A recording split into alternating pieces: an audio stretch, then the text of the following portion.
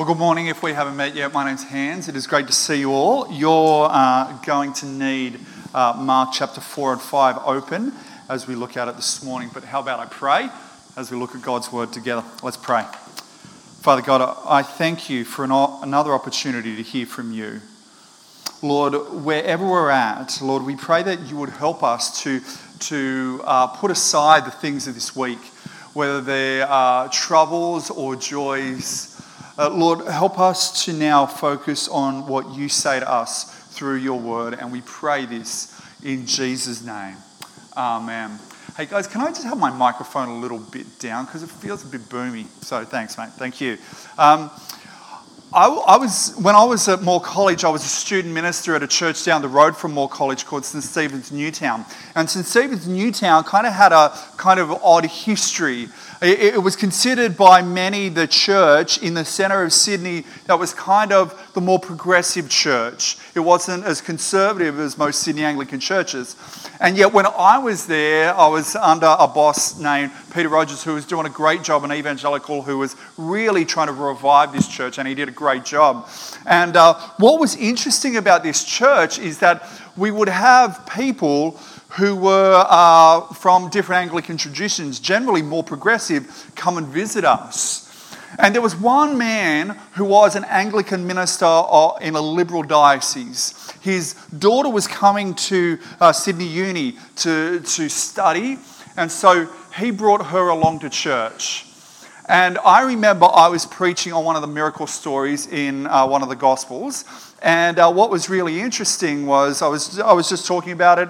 I just kind of preached a passage. I didn't do any apologetic stuff. But after the service, he talked to another student minister, and he went at her. He said, "How can you guys have a brain and believe this? How can you say that Jesus did impossible feats? He didn't do them. You can't be a modern person and believe in flying around the world in a jet and believe in electricity and believe that Jesus did these things.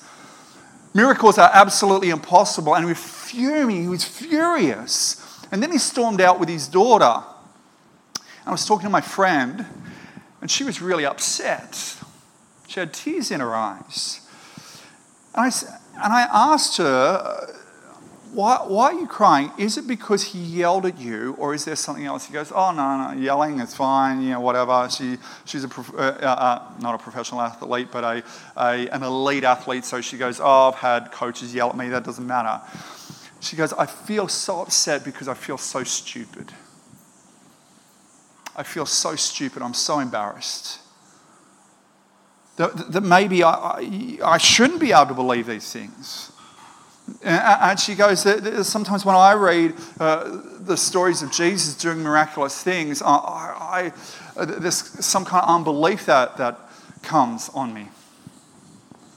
And for many of us, these stories, we believe them to be true, but they're just a little bit kind of embarrassing, because if we shared with our friends and family who don't believe in Jesus that this is what we're studying, we would get those looks, wouldn't we?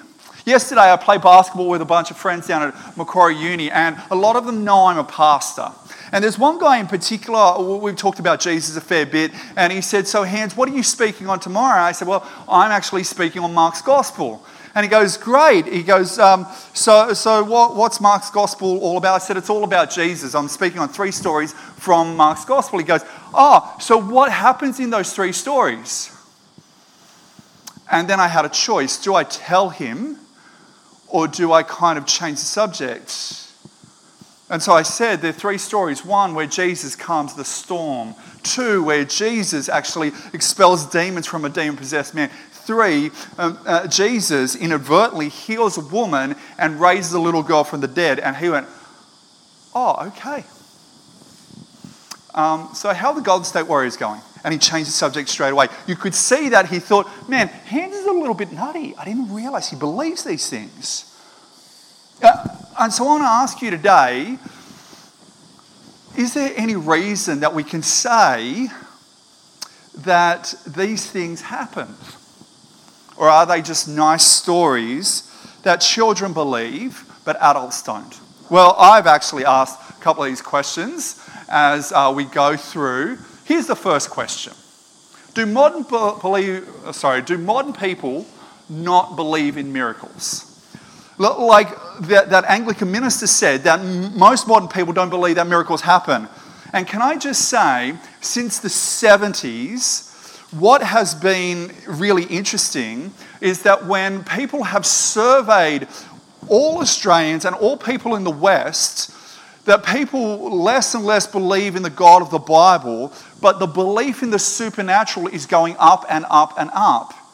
And in fact, I was reading stats that in Sydney, a group surveyed about 10,000 people, and 91% said they believe in the supernatural, and they believe in the supernatural to invade our natural world. And so, can modern people believe in miracles? Absolutely. And by the way, I've got quotes for all this. I was going to put them all in the sermon, but I just thought the sermon was too long already on a hot day, so I've taken them all out. But you can get the quotes from me after. Okay, but here's the second question. Are there any good arguments against miracles? Are there philosophical arguments that say that miracles don't happen? And can I just say, I have not read a modern philosopher on miracles, and I've read so much on miracles because it was a big stumbling block to my faith. No modern philosopher will say that miracles can't happen. And here's why. Even if they're an atheist, here's why. Because for miracles not to happen, you have to prove that there's no supernatural forces out there. And because we can't prove that the supernatural forces don't exist, you cannot say miracles don't happen. And that's why even an atheist philosopher won't say that miracles can't happen. They'll say, I don't believe that miracles can't happen, but there's no good argument against them. Here's the next question. Did Jesus perform miracles? Our Anglican friend said Jesus didn't perform miracles. They were the early church. And can I just say once again, I've read so much on the historical Jesus, and what's happened since about 1973 is a huge turn, two big turns. The first is that most people studying the historical Jesus say that Jesus was Jewish. Before then, they were saying he's kind of influenced by Greco-Roman stuff and that kind of thing. But now they also say that one of the most secure historical facts about Jesus was that he did miracles. Here's one of the preeminent scholars of the historical Jesus, a guy named John Meyer. He says this: the miracle traditions about Jesus' public ministry are already so widely attested in various sources and literary forms by the end of the first Christian generation that total fabrication by the early church is practically speaking impossible. What is he saying? Is if you read the Bible, the miracle stories about Jesus are everywhere. There's so much everywhere that it is absolutely impossible for the first Christians to make this stuff up. In fact, if you look at the early Jewish enemies of Christians, they acknowledge that Jesus did supernatural things. They just called him a miracle who deceived God's people. And so even Jesus' enemies are saying that actually he seemed to do amazing things. Here's the last question, and I'll finish with this short intro with this. I'm sorry, I will go one back. No, it's not there. Okay, one last thing. Historical Jesus scholars are looking for different things in different texts that say that these kind of things happened. They give you kind of markers. Can we go to the next slide? This isn't working all of a sudden. And here is one of them. In the ancient world, what you wouldn't do if you were making a myth up, making up a story, is you wouldn't put in incidental detail. Now, we do that today. If I'm making up a story, you put in incidental detail to actually kind of heighten our enjoyment of the story. They didn't do that back then. You would only put in incidental detail if you're an eyewitness. And these passages are replete with incidental details that actually don't add anything to the text or anything to the story. I'll give you two. It's in the first story where Jesus calms a storm. Notice, first and foremost, that in verse 36, there are other boats. What does that relate to the story? Absolutely nothing. And so a lot of historical Jesus scholars would say, actually, that's an incidental detail that shows that this is a historical account. Second of all, if you read on, it talks about Jesus lying down. He's sleeping. But what's he sleeping on? He's sleeping on a cushion once again, an eyewitness detail. Another eyewitness detail is the fact that you've got, in a Greek Bible, you've got two words in Aramaic, talitha kum, which historical Jesus scholars once again say that, a Greek speaker like Mark wouldn't just bung something in from Aramaic. No, this is so important to what happened that it created a lasting memory. So can we believe that these things happen? I would say absolutely true. But here's the thing. It's not just that Jesus did powerful things, but if we really understand Jesus' power on a heart level, if we get them on a heart level, well, I want to say that you will have a strength within you that you'll be able to withstand whatever life throws at you. And so these are not just really cool stories about Jesus doing amazing things, but actually the power that Jesus has here today can actually so empower you to live for him in this fallen world so that you will be unbreakable. So these are not just stories of Jesus' power, but real events which will empower you today and every day. We're going to see three things as we look at this passage. We're going to see that Jesus has power over nature, Jesus has power over the spiritual world, and Jesus has power over life and death. Let's have a look at the first point. Jesus has power over nature. Have a look at verse 35. That day when evening came, he said to his disciples, "Let's go over to the other side." Leaving the crowd behind them, they took him along just as he was in the boat. There were also other boats with him. A furious squall came up and the waves broke over the boat so that it was nearly swamped. Here they are on the Sea of Galilee. One of the things that happens with the Sea of Galilee is that it's well below sea level. And so you've got these big mountains that are around it. And so when the air from the mountains comes and the cool air comes from the sea, storms start very, very quickly. And this is a huge storm. It says furious squall. But I like Matthew's account because you read Matthew's parallel account and it has two words. And I hate to quote the Greek, but here's what it says. It says seismos megas.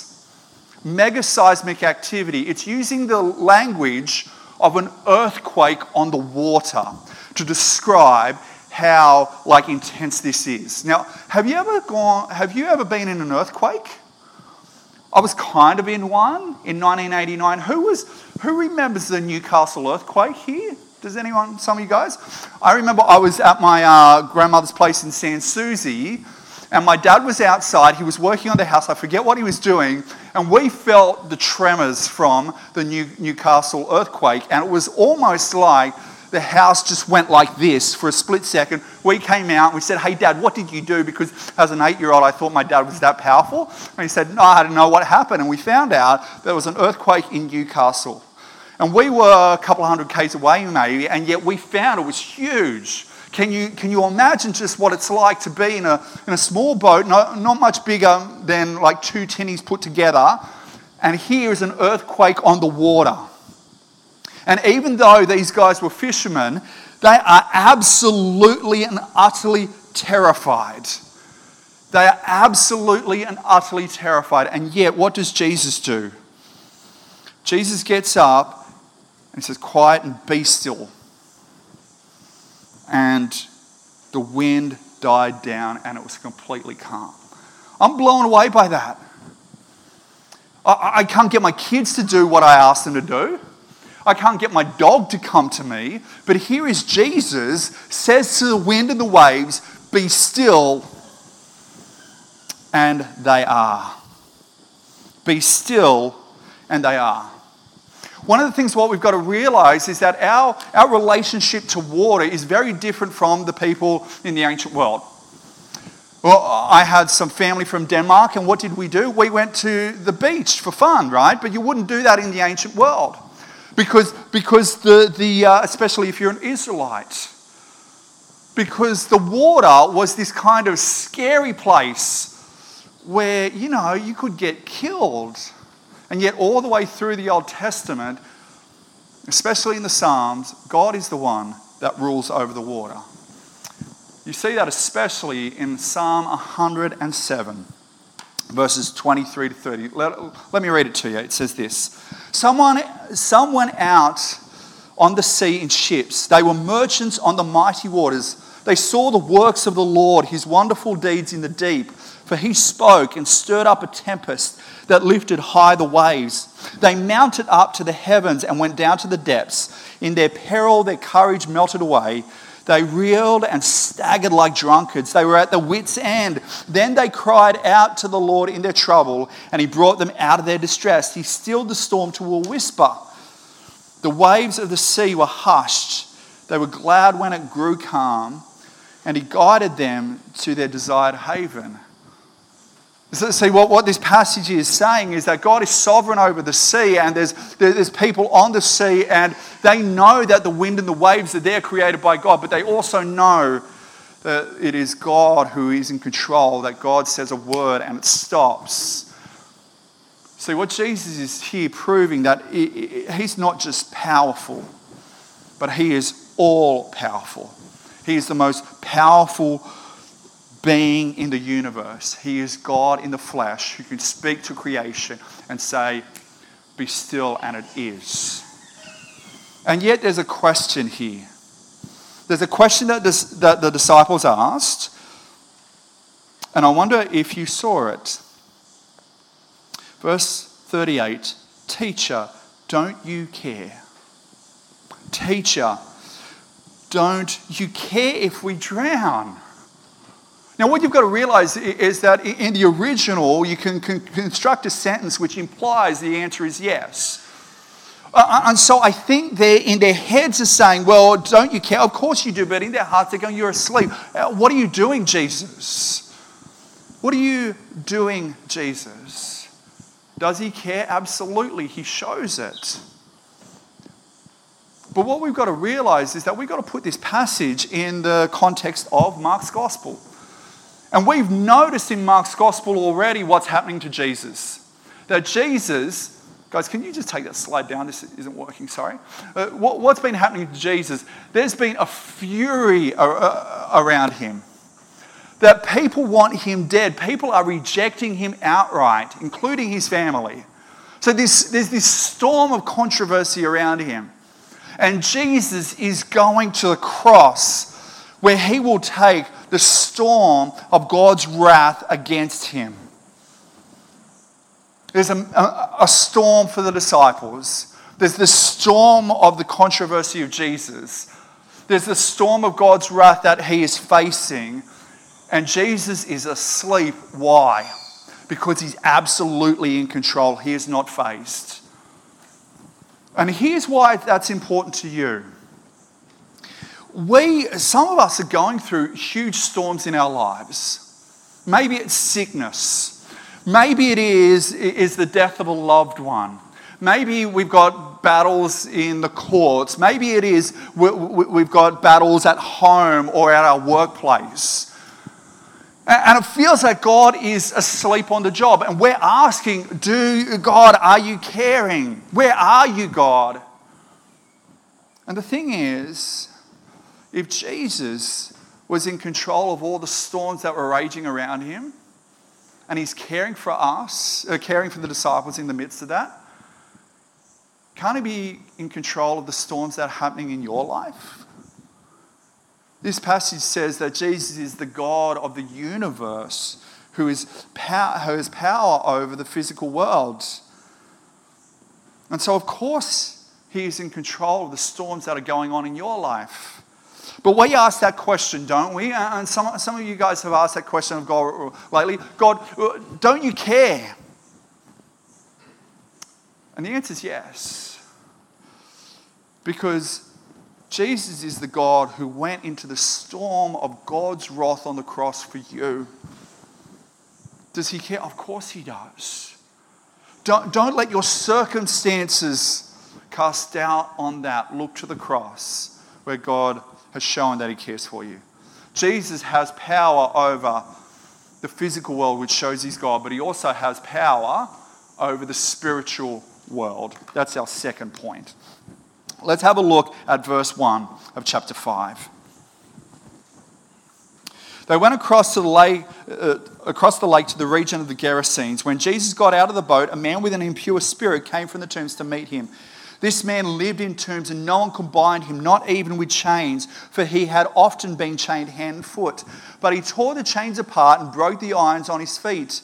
No one was strong enough to subdue him. Night and day, among the tombs and in the hills, he would cry out and cut himself with stones. When he saw Jesus from a distance, he ran and fell on his knees in front of him. He shouted at the top of his voice, "What do you want with me, Jesus, Son of the Most High God? In God's name, don't torture me." Now, what we've got to realize is that I dare say for most of us in our imaginations, we've got a very sanitized view of this story. I was at Koorong a couple of weeks ago and I was flipping through a children's Bible. It had this story, and this guy just looked like me getting out of bed in the morning. He just had a bit fuzzy hair, and that was a bit about it. And yet you have a look at this passage and he is utterly scary. He's got superhuman strength. He's screaming at the top of his lungs. He is in a region where it's absolutely unclean. And then Jesus asks him, "What's your name?" My name is Legion, for we are many, he says. A legion is between 300 and 600 soldiers. Hundreds of soldiers. And yet the demons know who Jesus is. Verse 7, "What do you want with me, Jesus, Son of the Most High God?" Jesus casts this demon out, or these demons out. They go into a bunch of pigs. The pigs rush down the steep bank into the water and they drown. And notice how the people respond. Have a look at verse 16. Those who had seen it told the people what had happened to the demon-possessed man and told them about the pigs as well.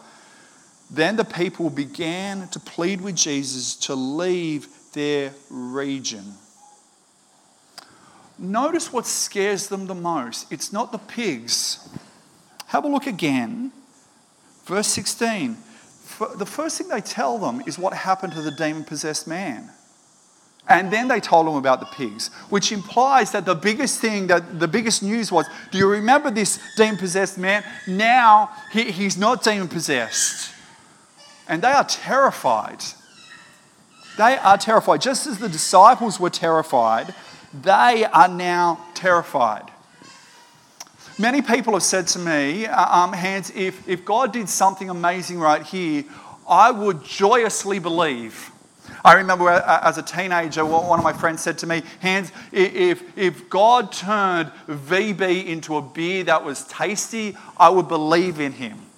Another friend of mine said, if I caught the Manly Ferry and it was raining and everything like that, and Jesus stilled the storm, I would believe in him.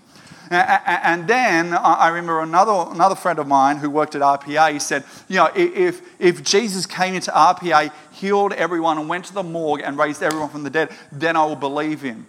And I said, no, I don't think you would. I don't think belief will be the first thing that you would experience. I think it would be fear. You will be terrified. Why? Because you've never seen someone that powerful. Now, Jesus has power over the spiritual world. And the spiritual world in the Bible is not a neutral place. Well, you and I will be terrified if we saw this.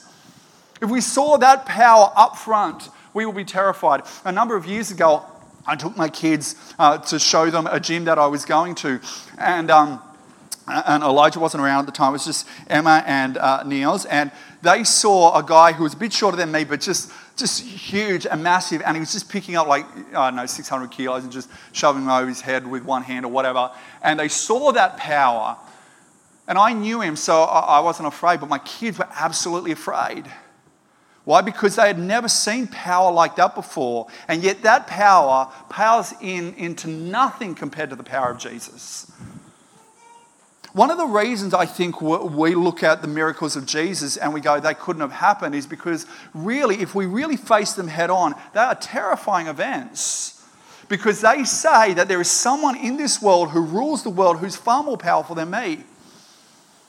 And so they're absolutely terrifying.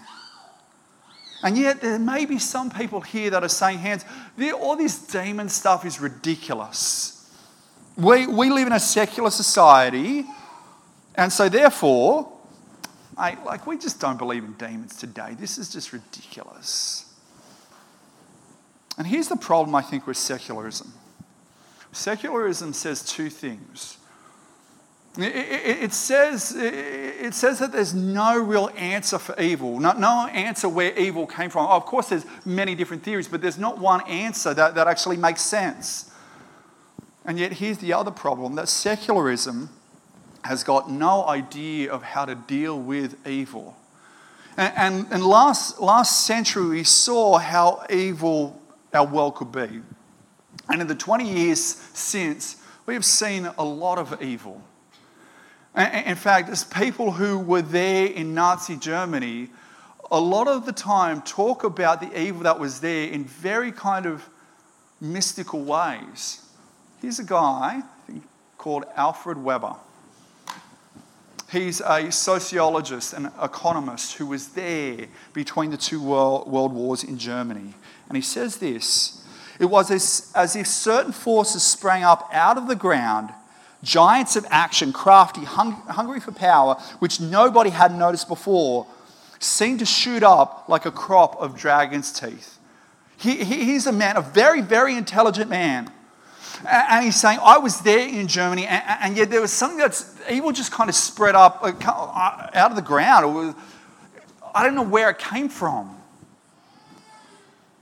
And here's a totally secular man that says evil has got this unexplainableness about it.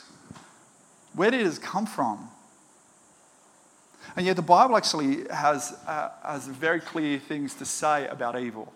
It says there's someone behind the evil of this world, and one day it says that Jesus is going to deal with evil.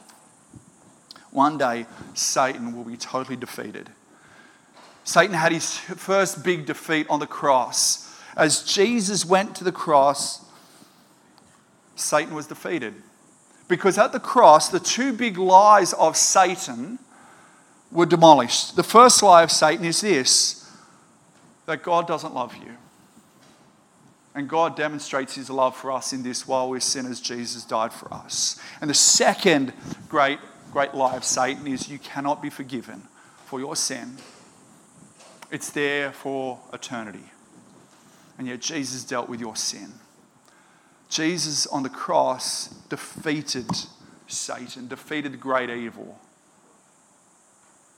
And just like this man, this demon-possessed man, he too was rejected. He too was naked. He too was left outside the town for dead. And yet Jesus gave this man life. But to give this man life, he had to give up his own life on the cross. And one day this same Jesus will come back to judge those who have decided to throw their lot in with Satan, who have decided to practice evil in this world. And why is that important? It's important because there's some people in this room, I hope it's very small, but in talking with you guys, I know that some of you guys have undergone terrible evil. Terrible evil.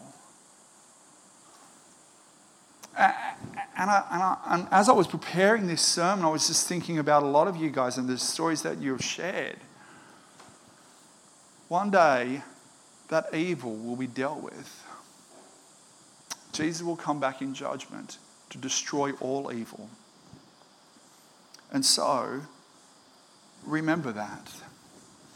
When I think of the evil that has been done to me, and there has been evil things that have been done to me, I keep remembering that one day Jesus is going to come back, and one day evil is going to be no more. We live in hope.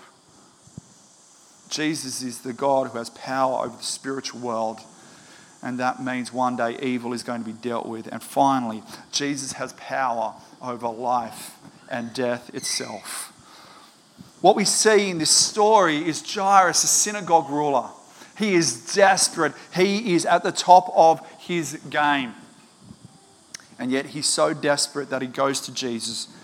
He's desperate because his little girl is dead, or is dying, as the passage says. And he's tried everything, but he comes to Jesus, and Jesus goes with him in verse 24. And then in verse 25 to 27, there's this lady that's been bleeding for many, many years, and she just thinks, if I touch his cloak, I will be healed. And so she does it, and she's healed. But in verse 30, have a read of it with me. At once Jesus realized that power had gone out from him. He turned around in the crowd and asked, who touched your clothes? Who touched my clothes? You see the people crowding against you, his disciples answered. And yet you can ask, who touched me? You go, Jesus, you're on a throng of people. Everyone's touching you. And this lady says, I touched you. Told him the whole truth. And what does Jesus say? Daughter, your faith is healed. You go in peace and be freed from your suffering. See, she was going on a superstition. She thought if I touch his cloak, but back then they thought if I touch a religious man's garment, guess what, I'll be healed. And Jesus is saying, no, it was your faith in me that saved you. Go and not only be healed of your suffering, but go and live for me. Jesus has power over this sickness. But then you're thinking about Jairus. Because in verse 35, have a look at it with me. While Jesus was still speaking, some people came from the house of Jairus, the synagogue ruler. Your daughter is dead. Geez, don't they need a course in compassion? Why bother the teacher anymore? And Jesus said, don't be afraid, just believe. Keep trusting in me.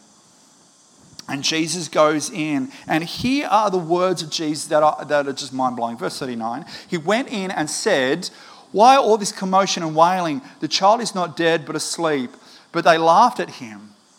Now, if I was Jairus, I would not be laughing. And I don't think Jairus was. I think everyone else probably was laughing. Because here's a ridiculously insensitive thing to say. Here's my beautiful girl. She is dead, and you're saying she's just asleep, Jesus. Where do you get off saying that? How dare you say that?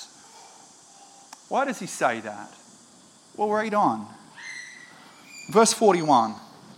He took her by the hand and said to her, Talitha cum, which means, little girl, I say to you, get up. These are loving words. These are the words of a father who is trying to wake their little daughter sensitively, carefully, gently. See,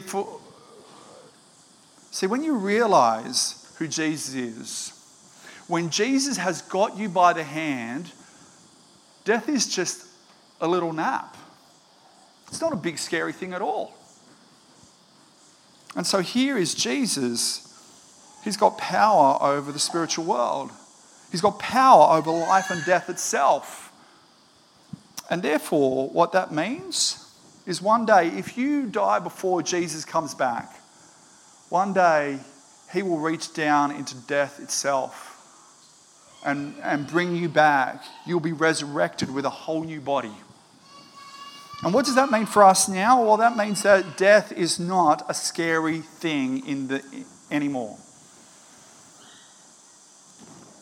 That death has been defeated through what Jesus has done on the cross and also by his resurrection. I've told this story before, but I'll tell it again to finish. My friend Ian Powell tells a story of a brilliant young man who was at Barney's. He had his life before him, his whole world before him. And one day after going out, one Saturday morning, he woke up with a splitting headache. He went to the emergency room because the headache was so bad and it didn't go away. And he found out he had a brain tumour. And he only had mere weeks to live. His Bible study came and visited him. And they were kind of trying to talk with him, but by this time he lost the ability to speak. And so they were kind of playing charades and doing this thing, and that didn't work. So what they did is they went, he grabbed the hold of someone's fingers, and they would go A, B, C, and he would, okay, C, okay, A, B, C, D, and get to E, C, E, and they would spell out words and that kind of thing. One of them asked, "How are you feeling?" And he spelled out slowly, "I am so excited. I am so excited." Because he had his faith in Jesus, and death was just a nap that he's going to wake up from. My kids hate going to sleep before their birthday. Why? Because they can't wait. They can't wait for their birthday. And yet that's what death is for us. It's like a sleep before the biggest party that we'll ever experience. Some of you guys are facing death at the moment. Maybe it's through a loved one, maybe it's yourself. And yet what you've got to realize, because of what Jesus has done, because of his power over sickness and death, you and I don't have anything to fear. Because for us, death is just a little nap that Jesus one day will reach into death and pull us out of. We will be raised and be with him for eternity. Jesus is all powerful, absolutely. He has power over nature. He has power over the spiritual world. He has power over life and death itself. And as I said, can you see how if you get Jesus' power, if it animates your heart, no matter what this world can throw at you, you will be indestructible because God is empowering you to live in response to his great power and because of what he has done for you. Let's pray.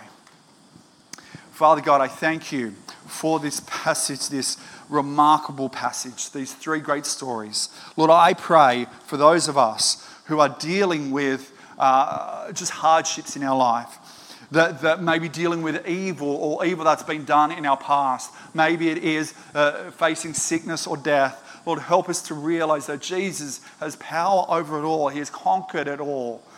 And help us to live in that power and in response to that power, knowing that one day we will be united with him for eternity. Amen.